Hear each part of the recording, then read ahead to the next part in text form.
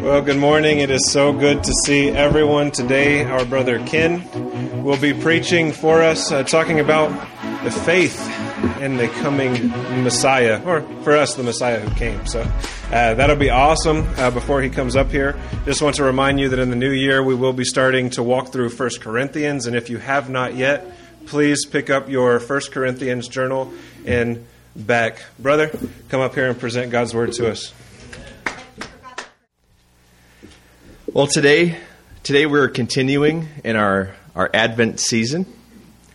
Last week, Andrew brought the message about our hope for the coming Messiah. And today I have the honor of speaking with you guys about faith by yearning for the true Passover Lamb. We're going to be exploring this today by looking at and connecting three things. One, what is faith? What is faith? Two, understanding the Passover. And lastly, and this is a mouthful, I confess, apprehending or grabbing hold of the working of faith, which is what we're saved through, and the object of our faith, Jesus, saving us from God's wrath unto eternal life in the presence of the triune God. You know what is really exciting about this time that we get to spend together? This hour where the church is assembled and the saints lift up their voices in song and prayer. To our time now as the Word of God is heralded from the pulpit. We're in communion with our Creator this morning. Amen. He's blessing you and me today. And as inadequate as I can feel to proclaim His Word before you right now, I know that whether it's one particular verse in Scripture that you hear, a topic or something specific that you've been wrestling with, or if it's the entire sermon this morning, a very real and supernatural work will be done by the Holy Spirit in each one of us today. What is faith? Where do many people go when they hear this question asked? Hebrews. Yeah. Hebrews 11:1. Now faith is the assurance of things hoped for, the conviction of things not seen. So when we hear this, now it's a direct answer. It's like, well, if you're looking in the Bible for what is this, and then you go to a passage in Scripture that says, well, it is that. This is a very clear area to go to. But the question I ask then is this a definition of faith, or is it a description of faith?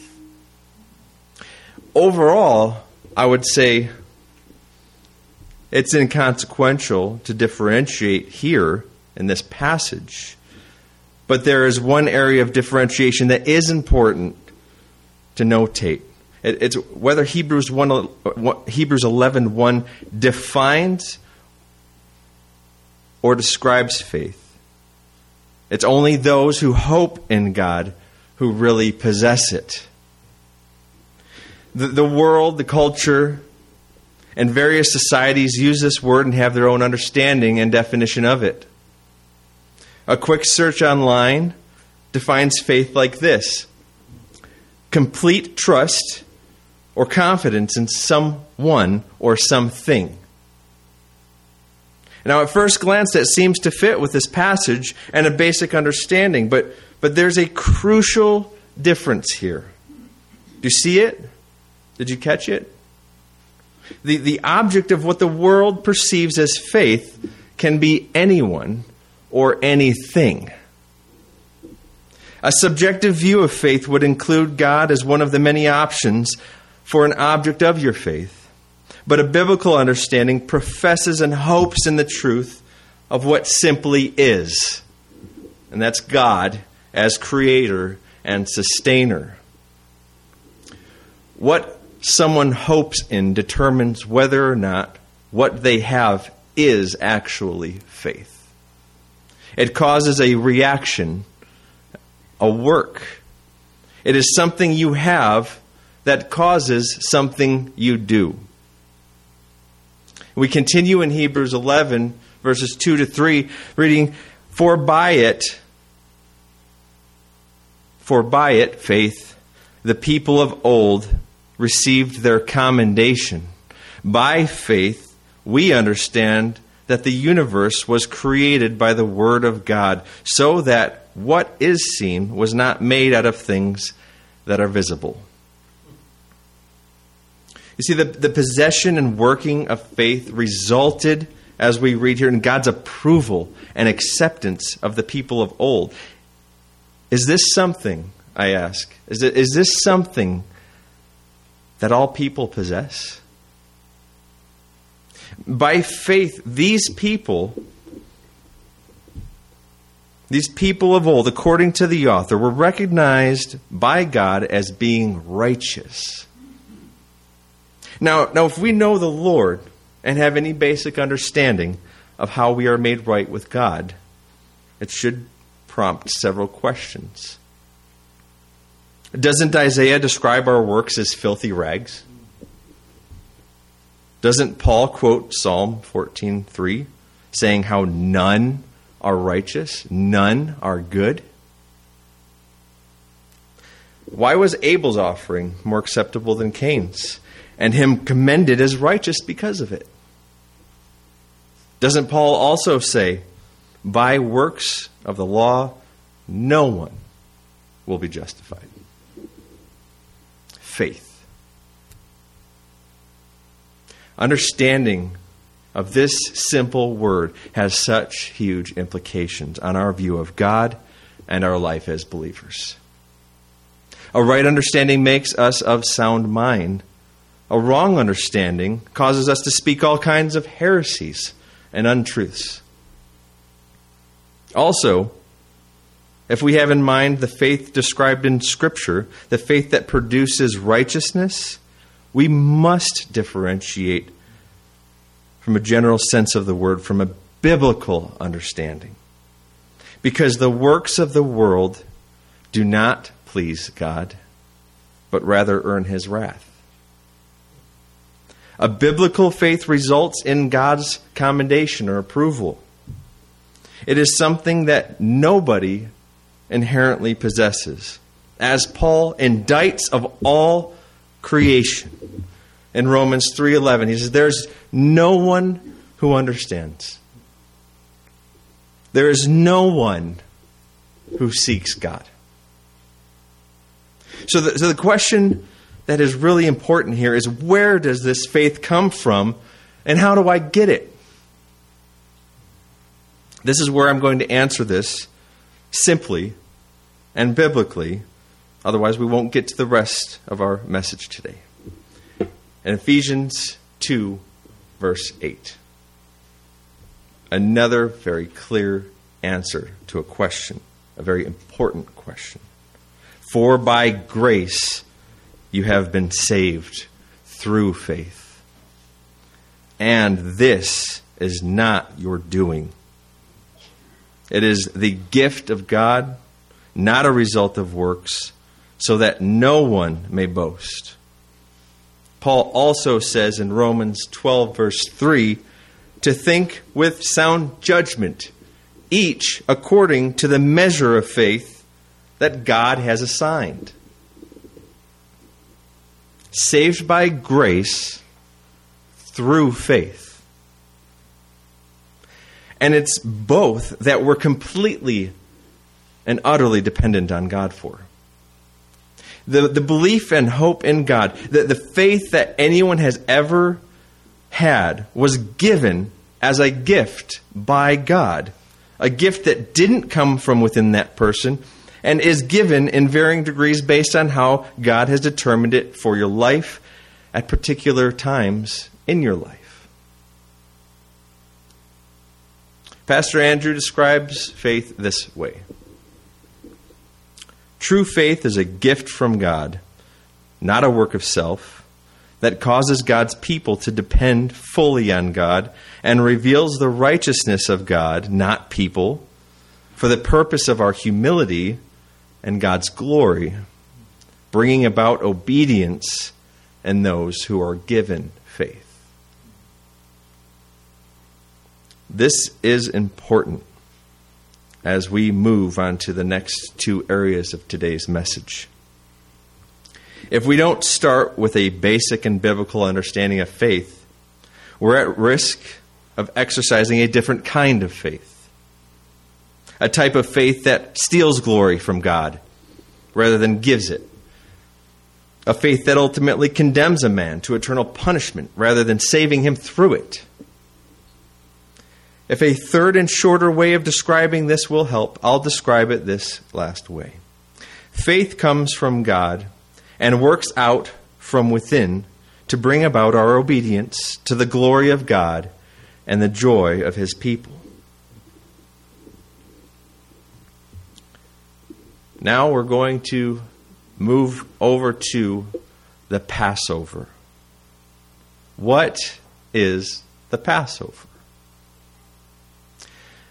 We're going to start with this by looking at the historical event and institution of this meal.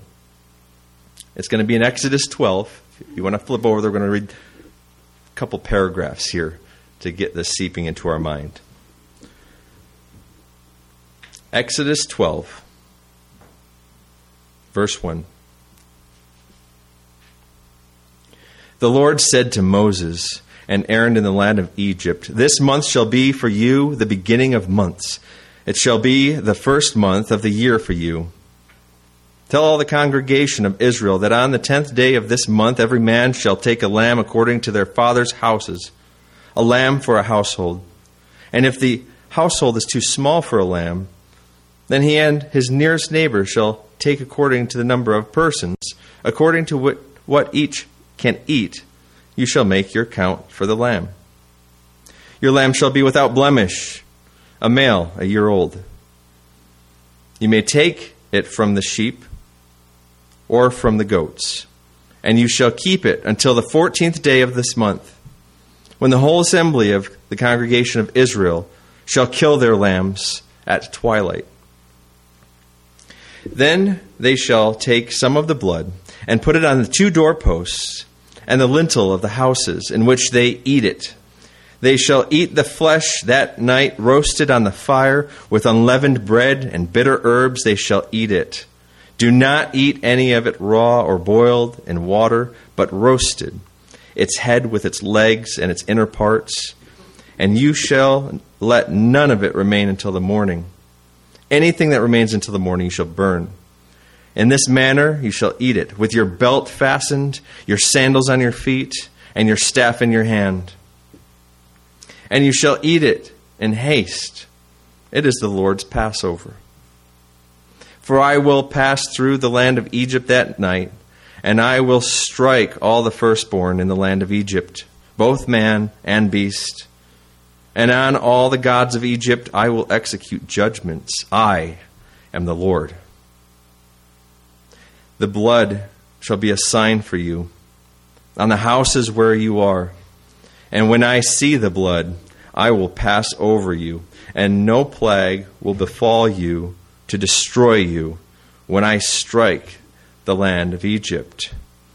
This day shall be for you a memorial day, and you shall keep it as a feast to the Lord throughout your generations, as a statute forever. You shall keep it as a feast.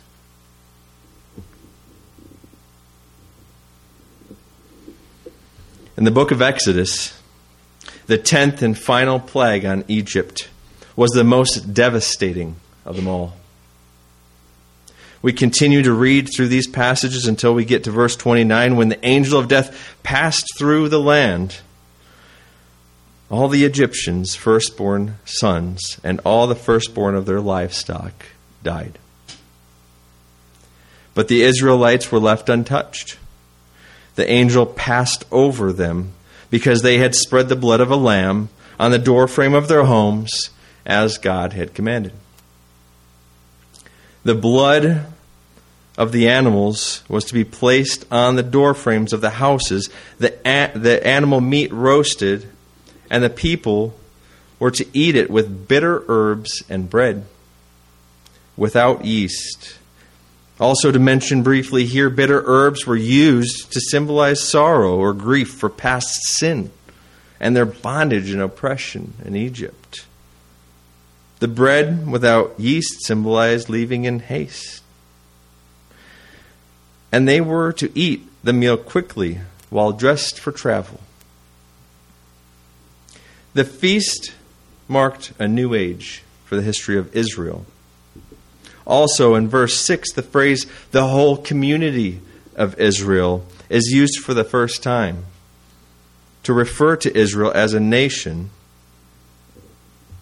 The word suggests a new beginning. This celebration or feast holiday continued into the new covenant. In Exodus 12:17, we read the Passover was a feast that was to be practiced as a permanent statute. It was reinstituted by Jesus in Luke 22, now referred to as the Lord's Supper. But in the new covenant, it is not under the law, but now under grace. In John 1:29, Jesus is called the Lamb of God. We read the next day he saw Jesus coming toward him and said, "Behold, the Lamb of God who takes away the sin of the world." The slaying of animals in the Old Covenant, instead of their firstborn sons, and sprinkling of blood prefigured the substitutionary death of Christ. John says, "Look." That's what the word "behold." It's like, look, with a big exclamation mark. Here he is. He's here. This is our Passover lamb. At the Last Supper, Jesus showed that his impending death would be the ultimate Passover. God's grace and God's wrath would be manifested on the cross as never before in order to accomplish salvation. When Jesus reinstituted this meal, he said, "This cup is the new covenant in my blood. Do this as often as you drink it in remembrance of me." And he took the bread and broke it, saying, "This is my body, which is for you. Do this in remembrance of me." This new Passover meal, now referred to as the Lord's Supper, is a celebratory meal of remembering Christ delivering us from our bondage to sin and is covering us from God's wrath. And as Paul teaches in 1 Corinthians 10:16, the cup of blessing is participation in Christ's death, and the broken bread is participation in his body. Now listen to these passages about slavery and about freedom in Christ.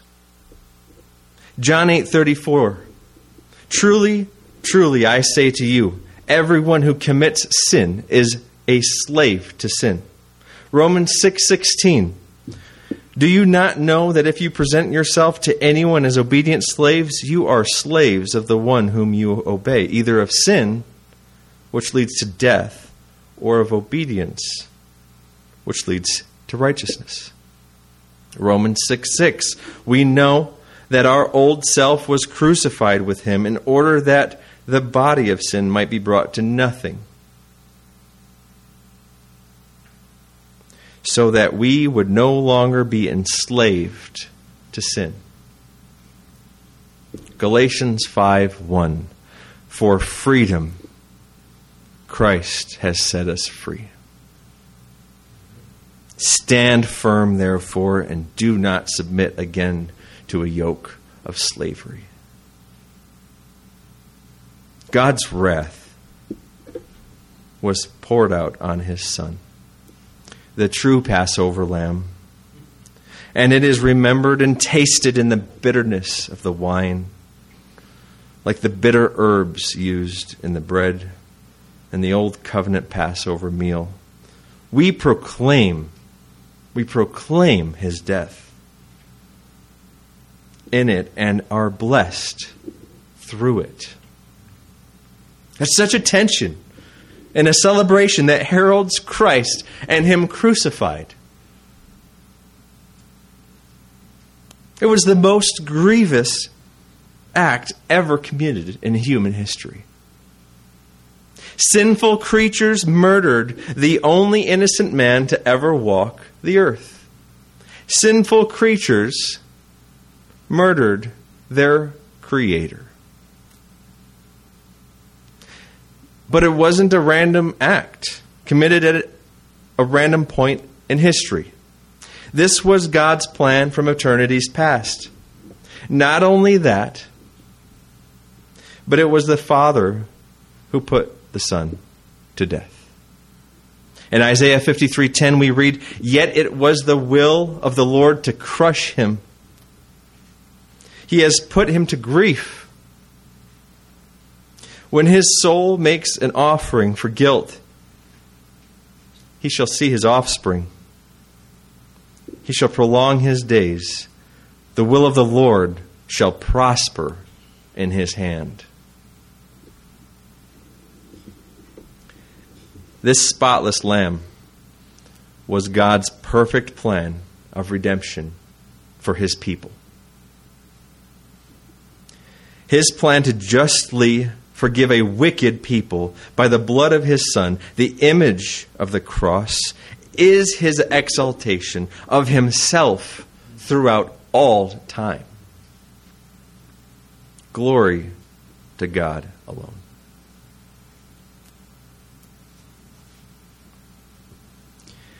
Now I want us to shift over to our last item for today. Let's put together a right understanding of faith with a refreshed understanding of the Passover and see how and why this stirs up a yearning in our hearts for what the former foreshadowed, what is now revealed. A real, God-honoring, Christ-exalting desire for Jesus. Desiring Jesus. What is it to yearn? What is it to desire this Passover lamb? This is where I want us to apprehend, grab hold of it, the working of this faith, which is what we're saved through, and the object of our faith, Jesus, who saves us from God's wrath and unto the eternal presence of the triune God. Have you ever asked yourself the question, what does God save us from? What does he save us from? It's not Satan. It's not others. It's not ourselves. God saves us from himself. God saves us from God.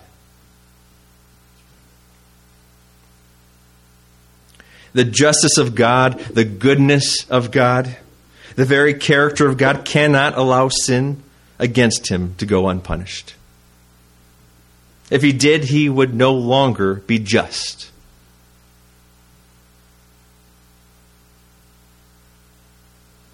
This is why we need the blood over our doorpost.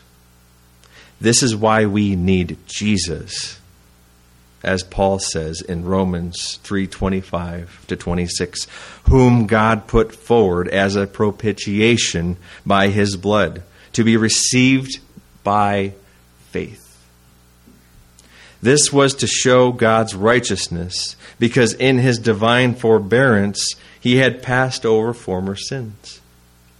It was to show his righteousness at the present time, so that he might be just and the justifier of the one who has faith in Jesus. How greater are his ways than ours, aren't they? If God simply forgave sin, he would be a wicked judge.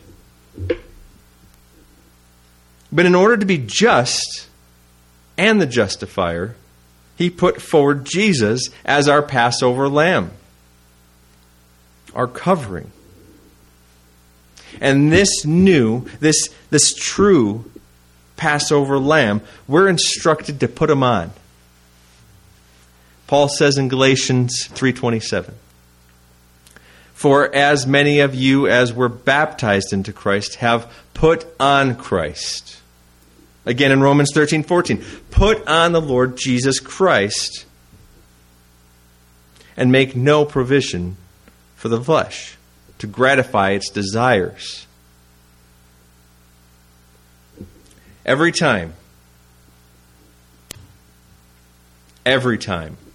that I hear this putting on of Jesus, I think of Ray Comfort. He's a very well-known evangelist, faithful man of God, who appeals to people symbolizing Jesus as a parachute. And I want to read what he says so that you can also think of it every time you hear this idea of putting on Christ. This is what he says. 2 men are seated in a plane. The first is given a parachute and told to put it on because it will improve his flight. He's a little skeptical at first. He cannot see how wearing a parachute on board a plane could possibly improve his flight. After some time, he decides to experiment and see if the claims are true.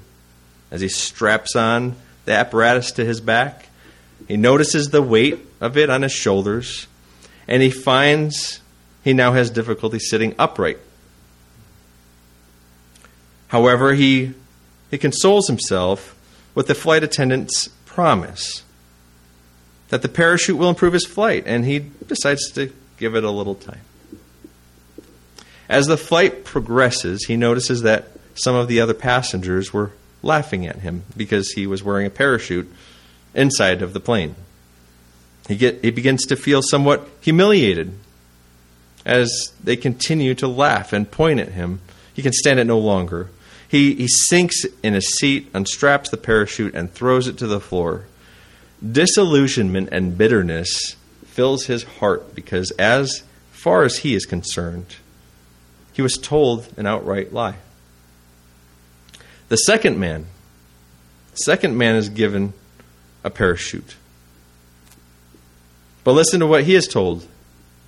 He is told to put it on because at any moment he will have to jump out of the plane at 25,000 feet.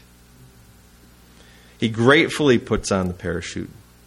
He does not notice the weight of it upon his shoulders, nor is he concerned that he cannot sit upright. His mind is consumed with the thought of what would happen to him if he jumped without a parachute. Let's now analyze the motive and the result of each passenger's experience. The first man's motive for putting on the parachute was solely to improve his flight.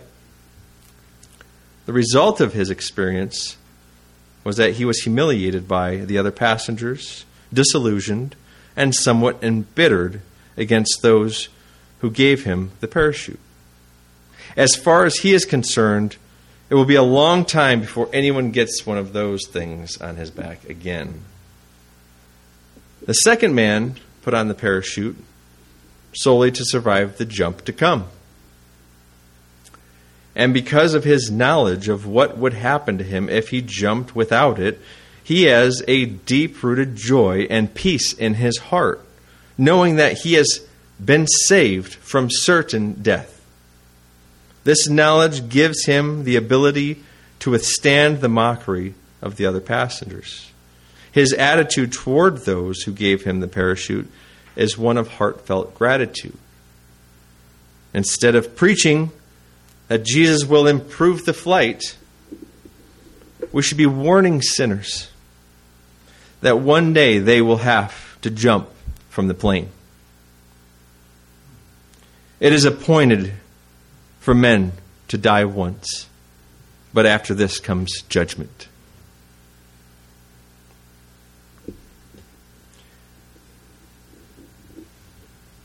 Our Lord gave us a standing decree for the rest of time. In Acts 17:30-31, Paul says, "The times of ignorance God overlooked, but now he commands all people everywhere to repent, because he has fixed a day on which he will judge the world by righteousness by a man whom he has appointed. And of this he has given assurance to all by raising him from the dead."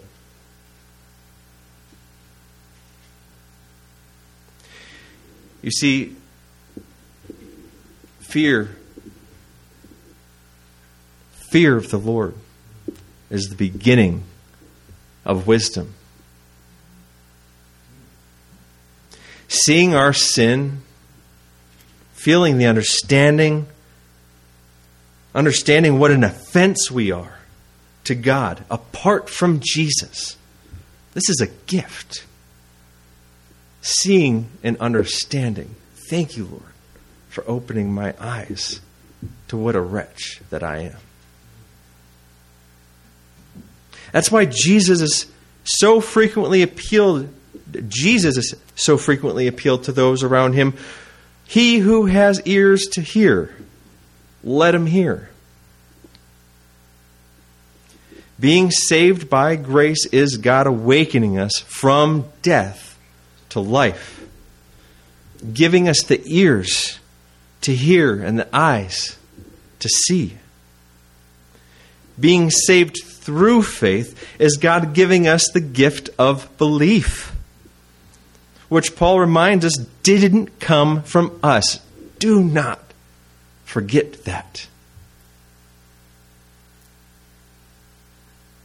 To have faith in the work and person of Jesus. Now, when we make this appeal to the world, when we leave here and go out as witnesses, ambassadors of Christ,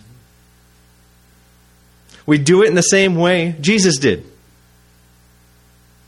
He who has ears, let him hear. Now listen.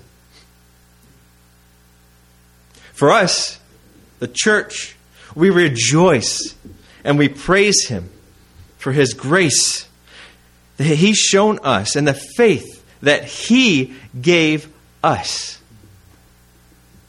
We honor and glorify God by exercising this faith to joyfully desire and pursue Jesus, something the world cannot and will not do. As our Savior, our covering, our Passover lamb.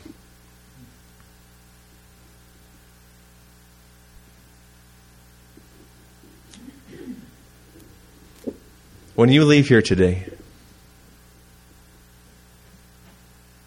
I want you to be assured of this. If you have faith in Jesus today, it's because he loves you dearly. Amen. If you love Jesus today, we celebrate together knowing he has covered us from God's wrath. We herald him today as our substitute, our righteousness. We wear him.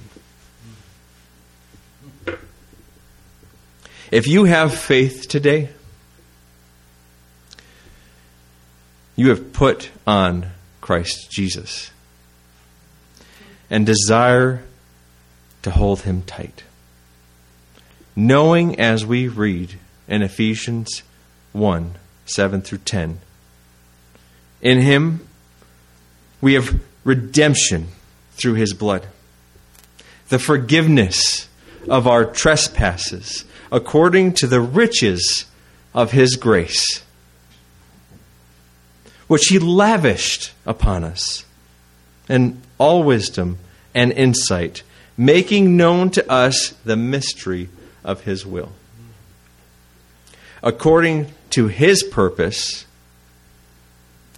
which he set forth in Christ as a plan for the fullness of time, to unite all things to him, things in heaven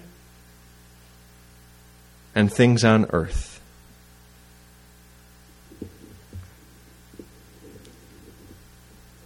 Let's go to the Lord in prayer.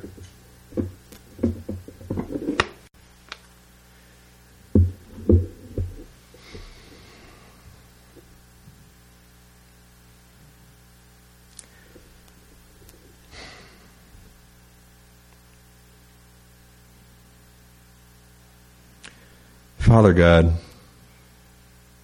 you are glorious.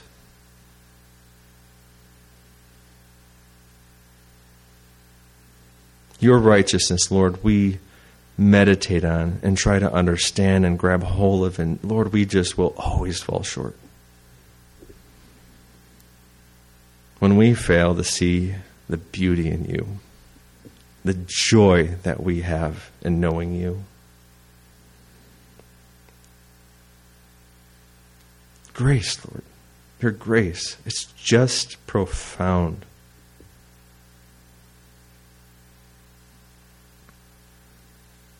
A holy and righteous God watches as his creatures rebel against him. And the love that you have for us, that you would send Jesus to rescue us, to ransom us.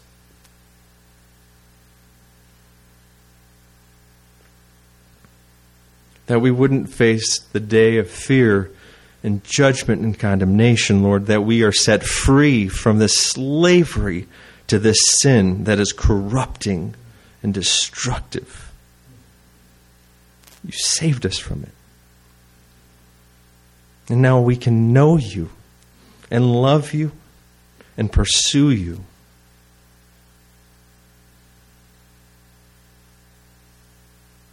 Lord, how greater your ways are than ours. Give us understanding, Lord.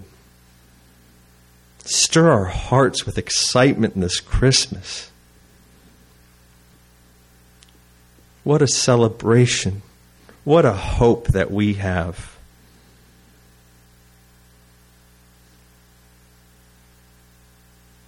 Lord, faith comes by hearing, and hearing of the Word of God. We are proclaimers of the Word that you have sent forth. We pray for all here today. Pray for churches across the world. Lord, we pray for the faithfulness of the persecuted who have a very different type of setting than we do today. But the excitement and the joy that we unite in Jesus inspires us all and unites us all to bring forward the same joyful plea. Repent and be baptized, Lord. You are so good. Stir our hearts, Lord. Excite us today as we remember the Passover, your Passover lamb. As we cling tight to Jesus and put him on, knowing that we have been rescued. Lord, we pray these things in the name of Jesus. Amen.